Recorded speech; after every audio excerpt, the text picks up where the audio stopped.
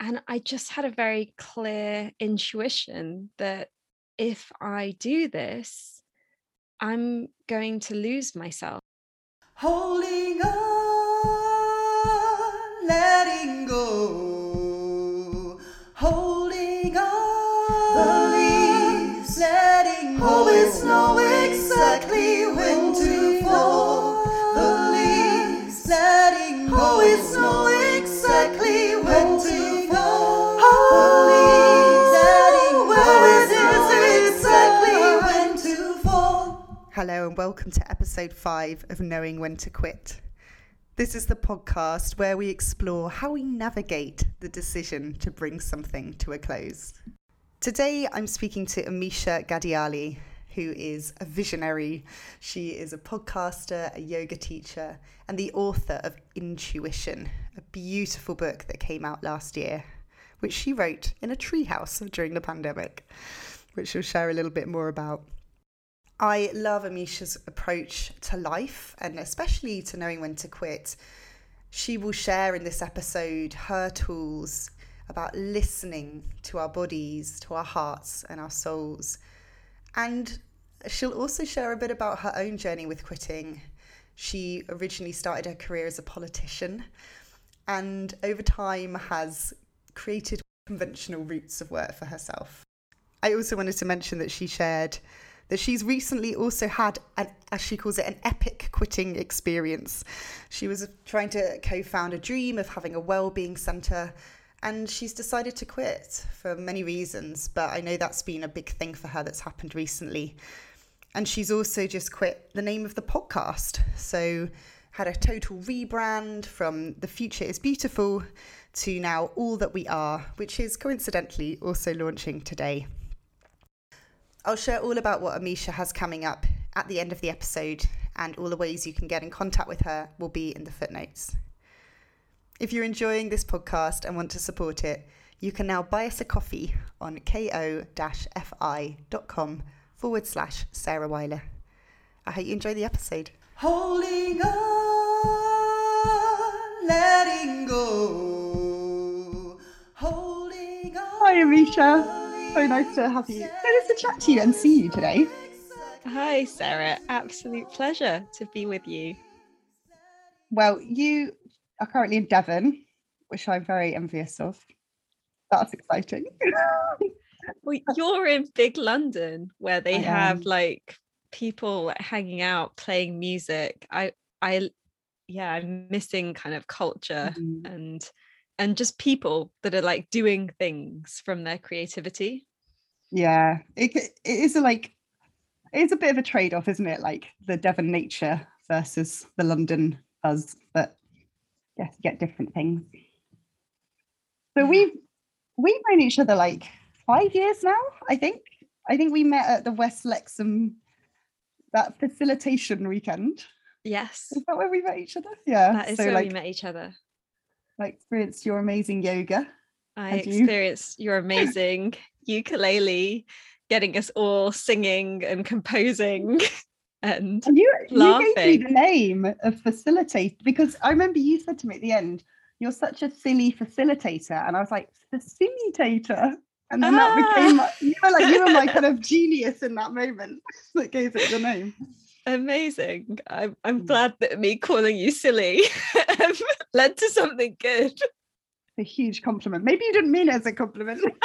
I was like, "Oh, thanks for seeing me." I just love to know, like, what comes up for you when I say, like, when I talk about quitting.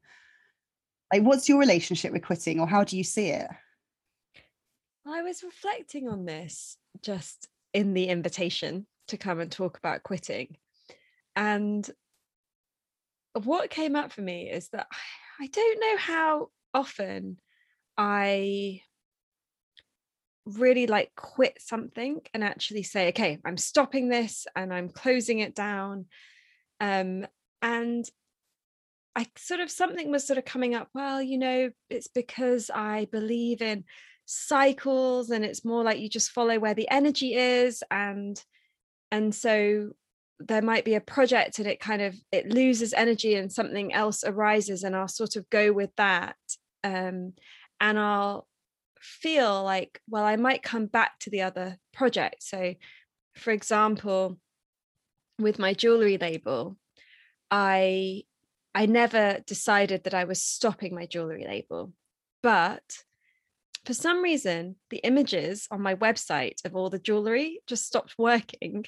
And I never really got round to sort of quite understanding what was wrong with them. So the shop on my website stopped working. And at the same time, I launched my podcast, and suddenly there was just no space or energy for the jewelry label. And it's made me kind of go, oh, well, I wasn't quite finished. And there might be like another time in my life where I want to be designing and creating beautiful, sustainable, meaningful products, jewelry. And that then it will still be there, and it will be like, oh, it's just time to reopen this treasure chest that was just closed sort of temporarily. And then I was reflecting on whether, in fact, I'm just a big hoarder and can't let go of my projects, even though I haven't had the time or space to do anything with jewelry for some time.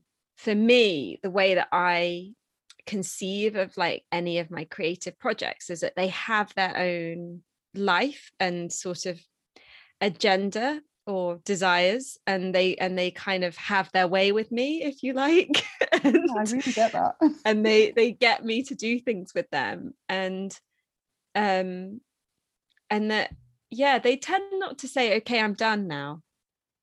It tends to be that other things emerge, and I just kind of go with that. And but I'm also aware that this could just all be like a kind of a really like lovely kind of spin on like not letting things go and not closing down things properly. and I guess my question is for myself in this is, does that then mean that the energy is kind of drained, or does it not? Is that also a concept that we have, that, oh, well, like if you haven't sort of ended that thing fully, that the other thing can't kind of fully grow?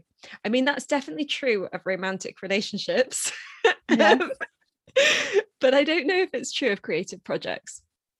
Well, the analogy I always have is that your phone, right? You can have apps running in the background, and it does, even if you're not using them, they do drain your phone battery.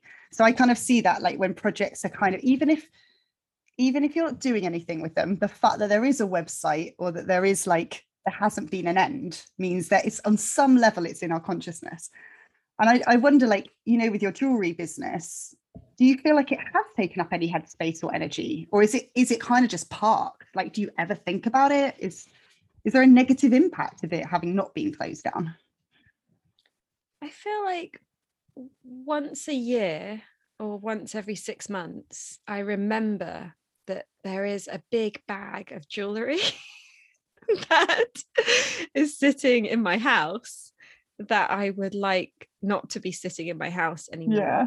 And actually that I would like the freedom, because my tastes have changed, and what I would like to make now, if I was to make more jewelry, is different to what I made before.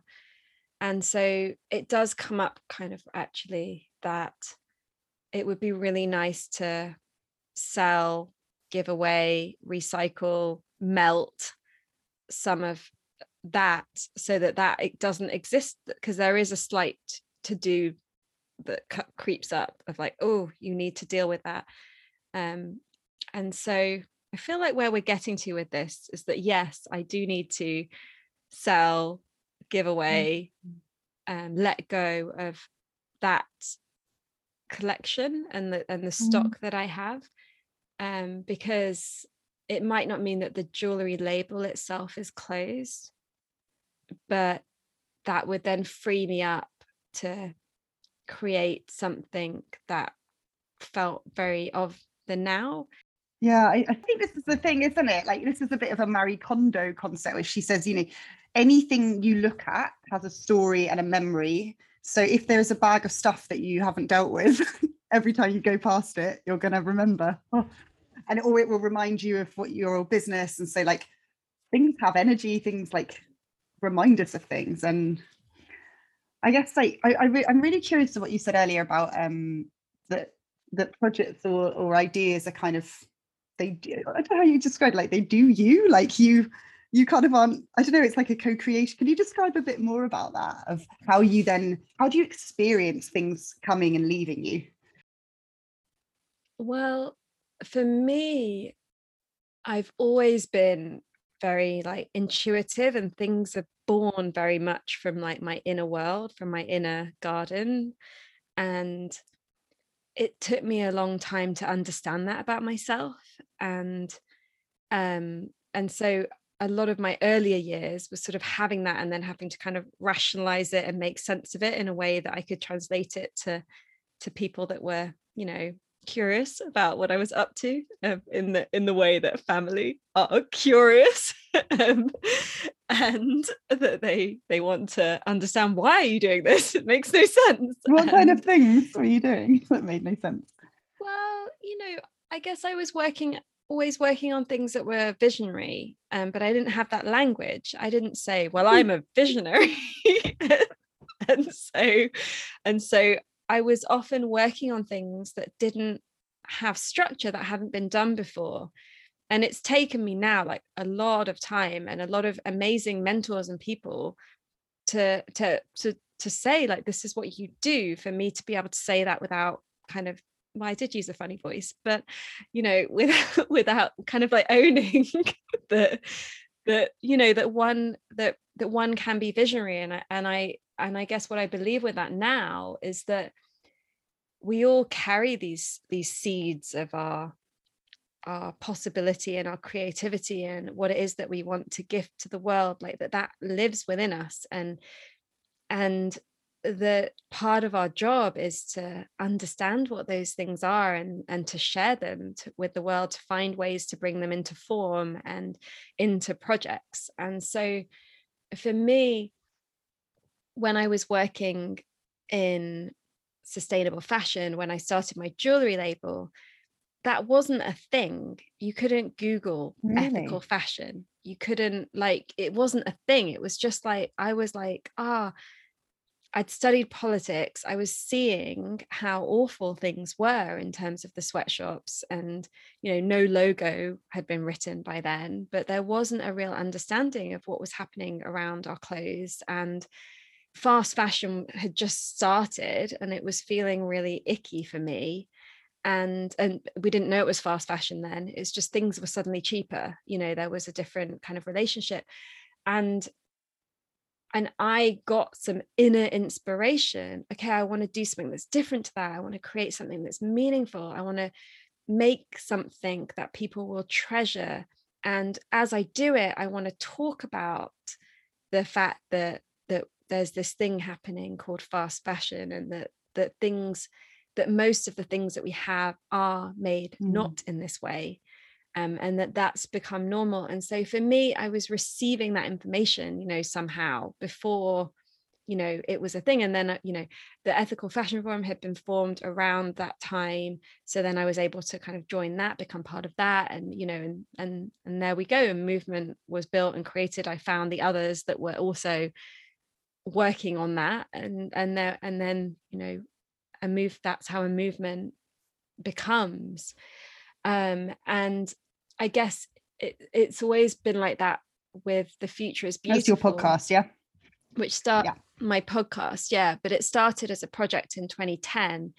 And it was just that we had an election year. And I was thinking how I wasn't really that interested in like the election, and that coming from someone that had studied politics, that had worked in the Houses of Parliament, that believed that this was our vehicle, I was like, hang on, if I don't believe that anymore, if I don't believe that we can entrust a political party to enact our vision of the world that we want to live in, and trust them to create it, that we all have to now be connected to our own visions and how we can create that together in our lives and in our communities.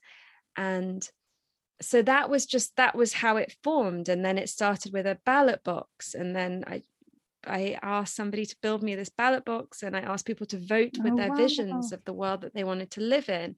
And it was a creative activism project. In fact, that term hadn't been phrased at that point. I just started saying creative activism, and then of course it becomes a thing. And so as I was doing that,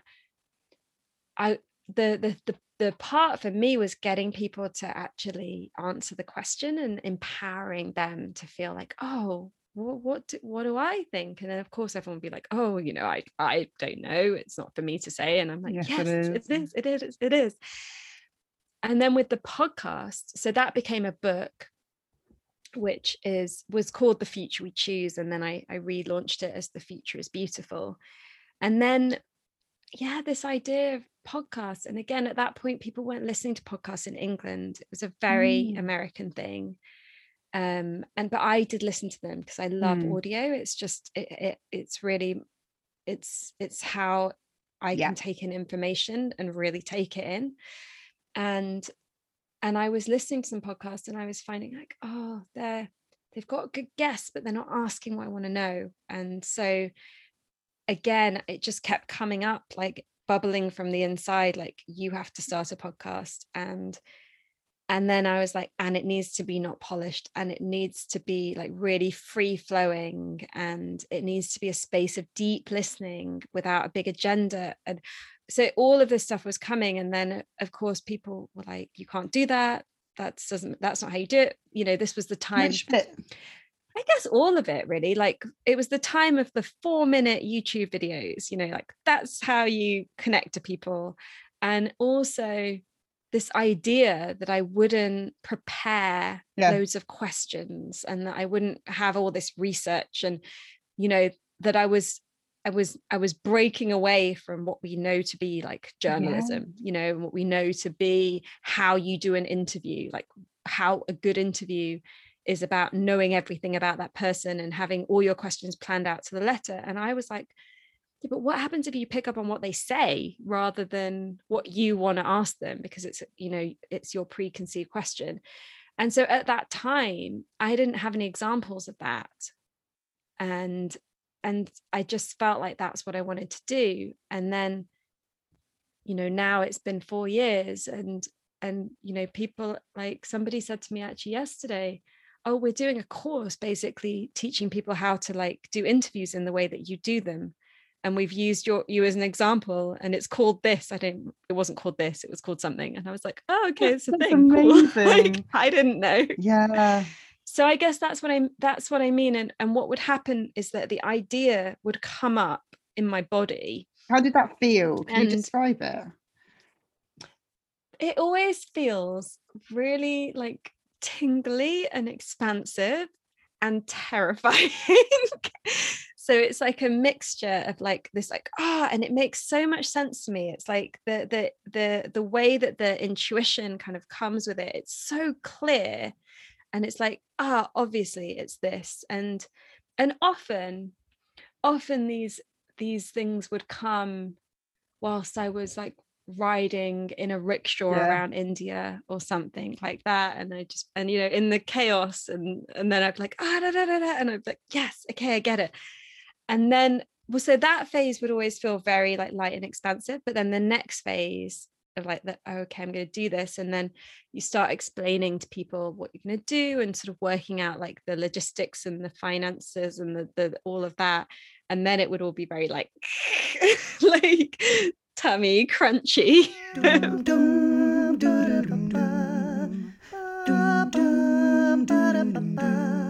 Quit. One of the things that I explore with quitting is that part of being, because I think about quitting being a skill we want to get better at, and I say part of it is that we choose really carefully what we take on in the first place.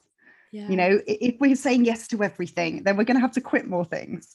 So part of like maybe why it's so hard is because we end up doing things we don't really want to do.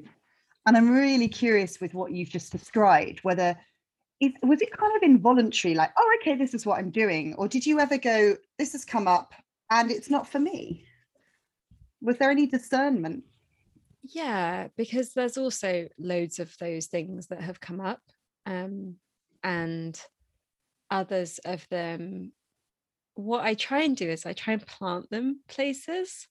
Oh my So God, so lovely. sometimes if I feel like, okay, this would be a really cool app or something, like now I seed a lot of it in the podcast, and I just hope that someone will take it. But I used to kind of do that just like, with friends and at dinners and at events, and be like, oh yeah, this would be really cool, and just kind of be like, it's not mine. And kind of like in this idea that lots of people talk about, Elizabeth Gilbert the most like famously, that like a book, or a creative idea is looking for a host. And so if you're open, you're going to receive quite a lot of these ideas. And then there was definitely a time where I have to do all of them, and then I realized, oh no, pass it on. That's really good. Pass it on. But I have done some pretty like epic quitting. I mean, with politics, that was a pretty epic quit.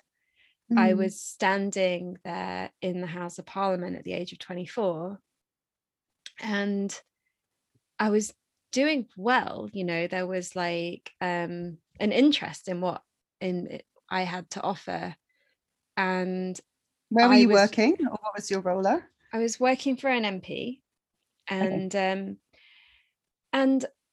was looking ahead at like a career, in mainstream parliamentary politics.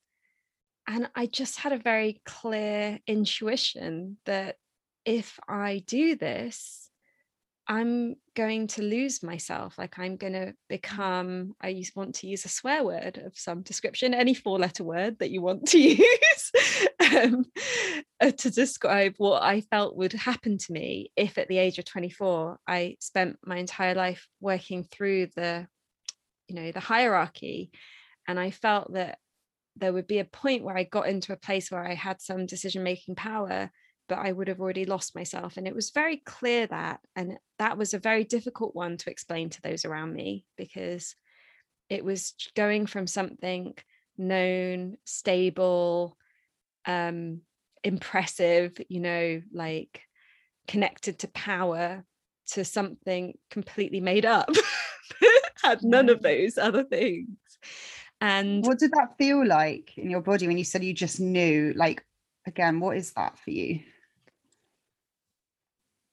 Now that's a very clear, it's just a clear like no. And now it doesn't even have any hold on me. Like there's no anguish. It's just like, that's a great opportunity, not for me, and it's, I can't explain it any other way than there's just like a no.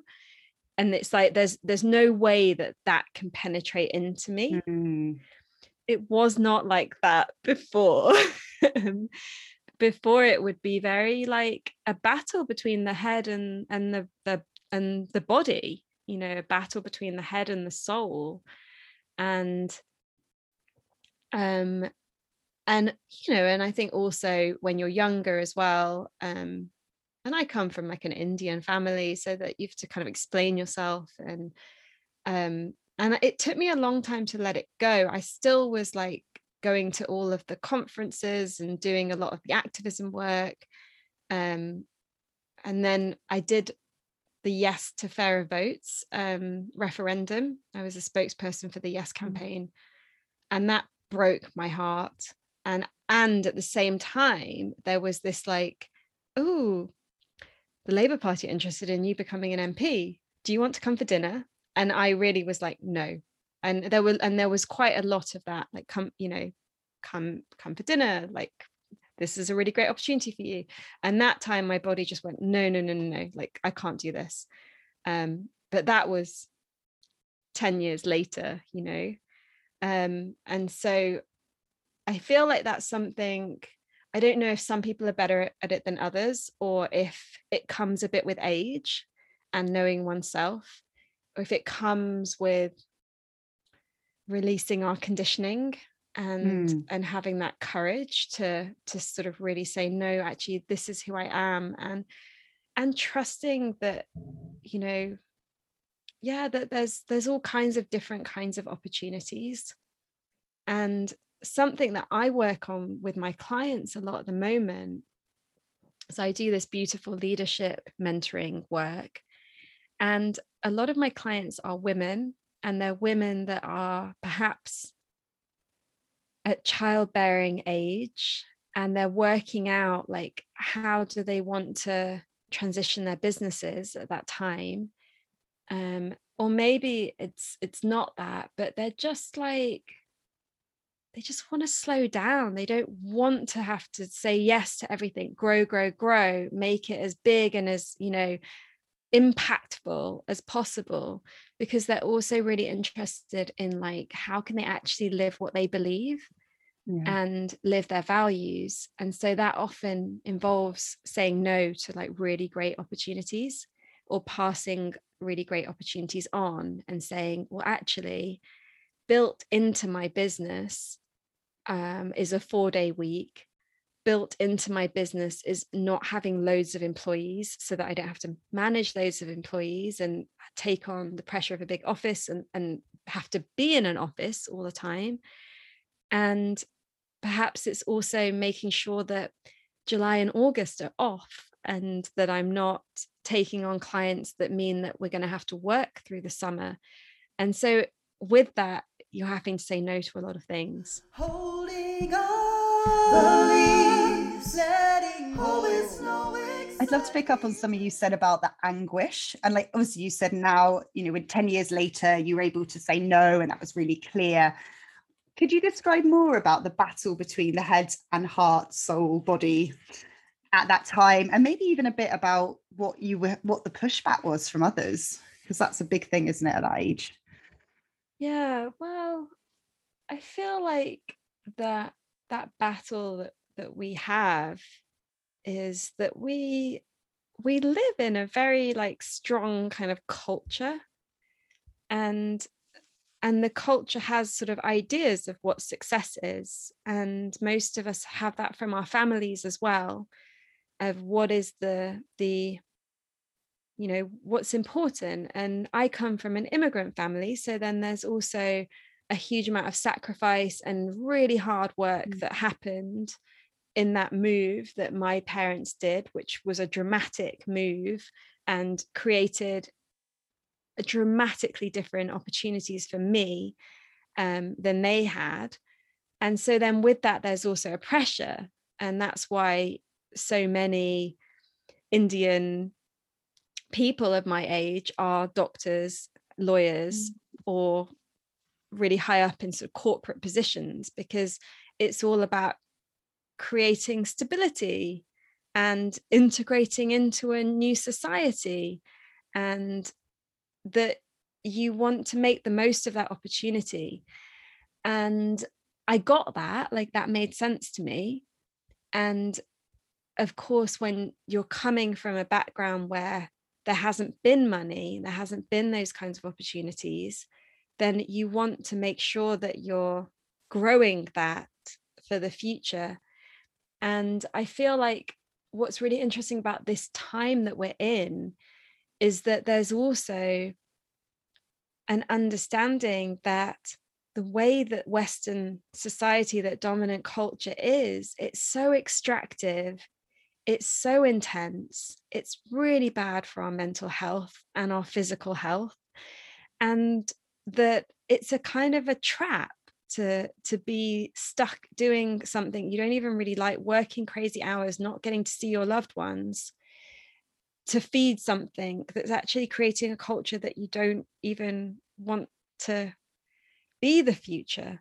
And so that, I feel, is something that so many of us have to come into contact with in our own ways. And as well as that, we will have the very particular stories of our family and our parents, our grandparents, of what it was that they had to do, and also what was important to them, what was the framework that was important for them.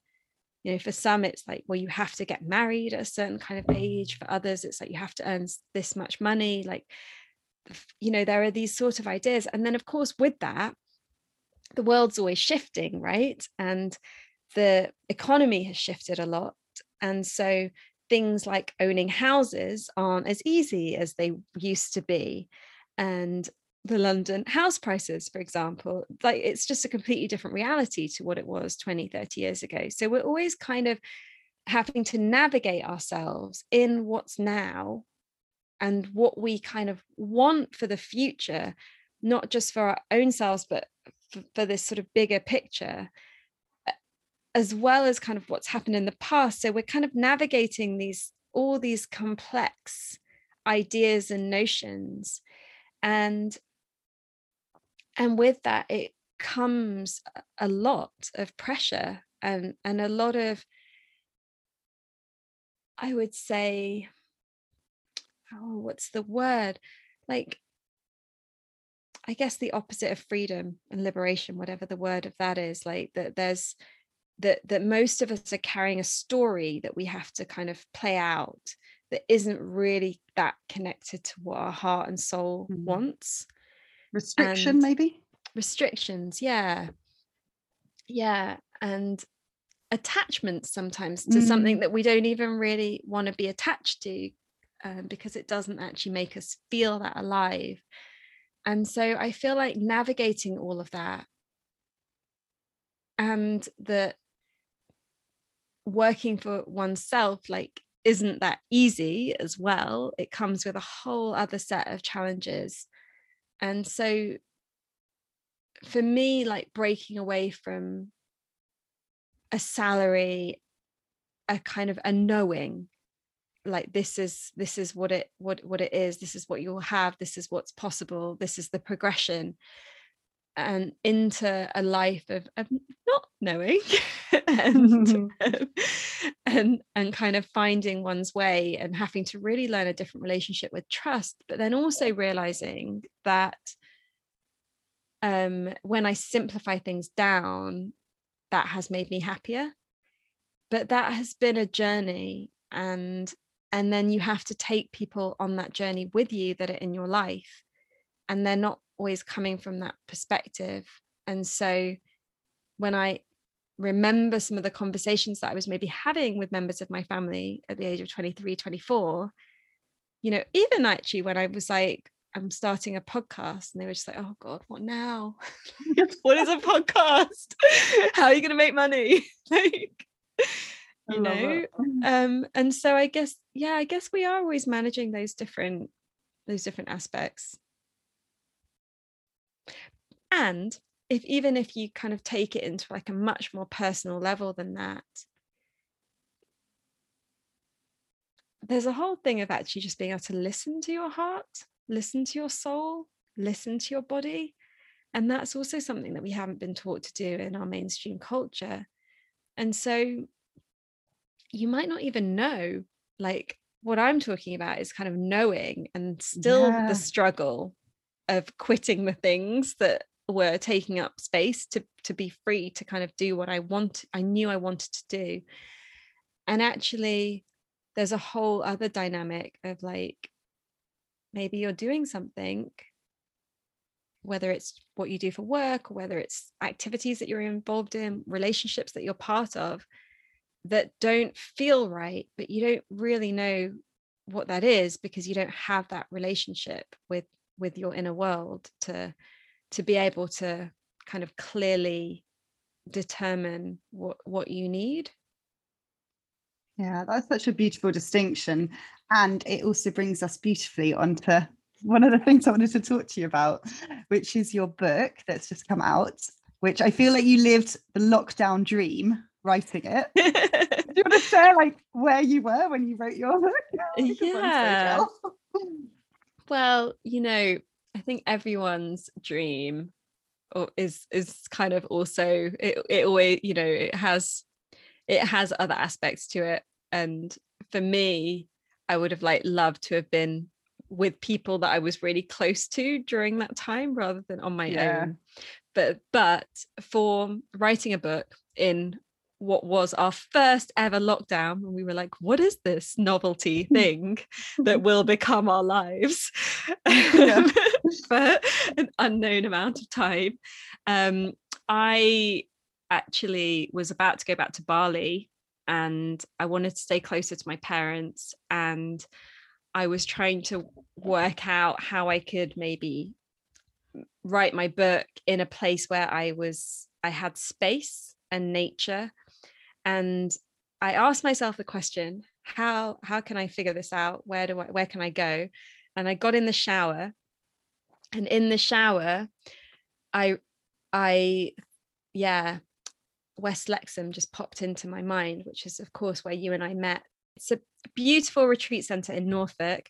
Highly recommend that you go, and they're doing some really exciting things to make it really, really like a wonderful place to go. And it's not just retreats, you can just go for holidays and creative breaks and family breaks and all that kind of thing. They have these tree houses, so I called and said, could I come and stay in a tree house? And it was actually when things had been cancelled but lockdown hadn't been announced. So I kind of got in there, and then I thought I'd just be there for a couple of weeks, because we all were like, oh, the world's only going to stop for a couple of weeks, right? and then I ended up staying nearly 3 months, and I wrote the book in this tree house. And there was a lake. I was swimming in a lake. The weather was incredible. Yeah, and it was definitely a dream. Amazing. So your book's all around intuition, and it's a beautiful book. It's a proper like one you want to have on your coffee tables, of like all these images of all these different types of intuition and ways to connect. And I think what you were just saying before about people don't really know how to listen to their body, to their heart, to their soul. We don't have those tools, do we? And that's obviously something you have learnt, or either intuitively learned intuition, but now consciously aware of what you do to listen to yourself. I'd love you to share, for someone who's really new to intuition, what's the kind of first way in to connecting with yourself in that way? I would say the first way is to believe that there is this thing called intuition, because if you're new to it, you might not really know it exists, or you might think it's weird, or you might use words like woo-woo or strange or funny, but actually the first bit is just to know that there is this incredible intelligence that lives inside of you and that lives inside of all of us. And it's not weird. Like, if you look through history, if you look through different cultures, humans use it. It's like a real thing. And of course, now you have various people in the public eye talking about it as well. And so it's becoming like a thing that we can now believe, with this sort of dominant Western framing, is real and does work. And so that's the first way. And then the second thing I would invite you to do is to invite in your intuition. Because if you imagine that you have a friend that has been calling you for years and you never take their calls, but still they call, the first thing you need to do is pick up the phone and say, hi, I'm sorry. I missed all your calls. And I just got your message and I would love to connect. Yeah. Amazing. Reconciliation. They're really beautiful. Yeah, it's good actually, isn't it? It's like we think go straight to the action, but actually there's the relationship bit first. Yeah. And then what are some of this book is absolutely packed with ideas. And I looked through it and I was like, wow, I want to spend weeks exploring this. But what are some of your favorite intuition tools? The one that is often most effective is to free write with a question. And if you're wanting to make a decision, or if you're wanting to know something about yourself, so maybe, is it in my highest right now to quit this job, or is it in my highest right now to start something else, like start playing the piano now, like whatever it is, that you take that question and sit with it for a moment and then just start to write, and not write in this kind of controlled way, but just let the writing happen. Your hands, they come from your heart. Like there's a direct line between your heart down your arm to your hands. And so just letting that invitation come from that heart space. And you can write a whole load of rubbish as well. It doesn't have to be like something that's good or polished and like, well, what I want to do is, you start writing, and I would say that you can write like as you're thinking. So, oh, this is really awkward, I don't really know what to say. Why am I having to sit and write this thing? I hate Amisha's book, I'm not sure about intuition, blah blah blah blah blah. You just like let it all come out. But with that question, and then maybe you'll get to the bit about the piano or the job or the relationship, and then you'll surprise yourself. You'll be like, oh, okay, that's how I feel about it. So that's a really strong way. And for me, and I feel like this is a good one for the times that we're in, is the taking a question with you, like on a walk in nature. Lovely. And then, you have the question, you don't think about the question the whole time that you're in nature. You have it loosely there.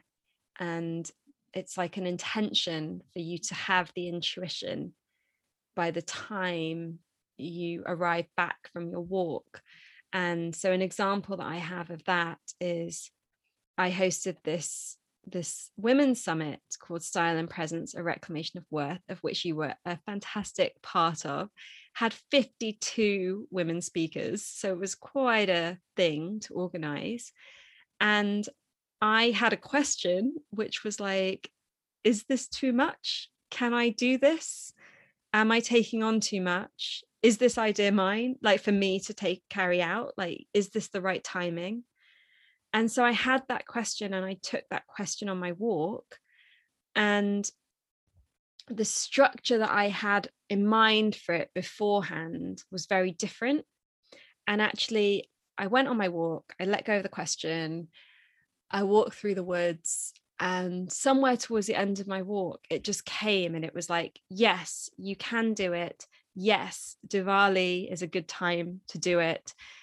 Here's how you're going to do it. Make them panels, call it the power of creativity, the power of blah blah, and it just all came. And I was like, oh, okay, Wow. great, I can do that.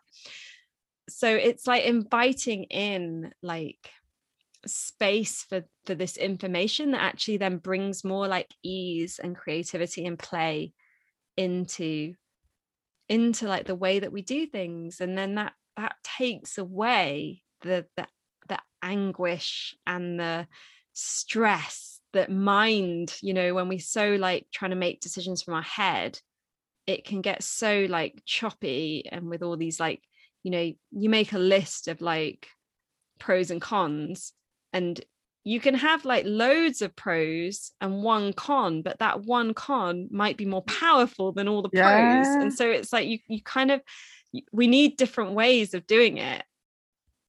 I remember a boss once saying to me, I was trying to decide whether to stay on in the company or go and take a job in Austria. And she said, make a list of the pros and cons and then screw it up and go with your gut. And I just thought it was the most beautiful advice. Yeah. Like I could talk to you for hours about this, and it was so, yeah, I love how you talk about everything, and it's been such a treat to listen to. How can people find you? What have you got coming up, or what kind of services are you offering at the moment if people want to work with you? Oh, well, Sarah, thank you so much for this invitation. And yeah, when you ask me a question, I tend to just go with it. So I love it. Oh, it's perfect. I'm also really curious to learn more about your approach to quitting, but I'm going to listen to your podcast to connect with that more. So for me, you can connect with me through amisha.co.uk, and then the podcast is at thefutureisbeautiful.co, and the book is a great place to start. Amazing. I love that your website is just like your first name. Like, you're so famous, like Amisha. You're like Cher, Madonna, Amisha. I called my jewelry label Amisha, and I bought that URL in 2005. Oh wow. And so I guess like, because I I just keep evolving the website. Yeah. Which I guess in a way it is like it is a bit like closing it and reincarnation. reopening it. But yeah, so that's why. But yeah, Amisha. I love it. I love it. You can't have sarah.com these days, can you? All right. Cheers, Amisha. Speak to you soon. Thank you. Always know exactly when to fall.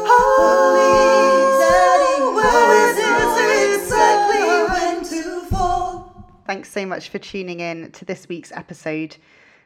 To find out more about Amisha, you can check out her website, amisha.co.uk, and her new website has just been launched for the podcast All That We Are at allthatweare.org. She also has, in April, another round of beautiful leadership one-to-one mentoring and a new course called From Me to We, which will be in May.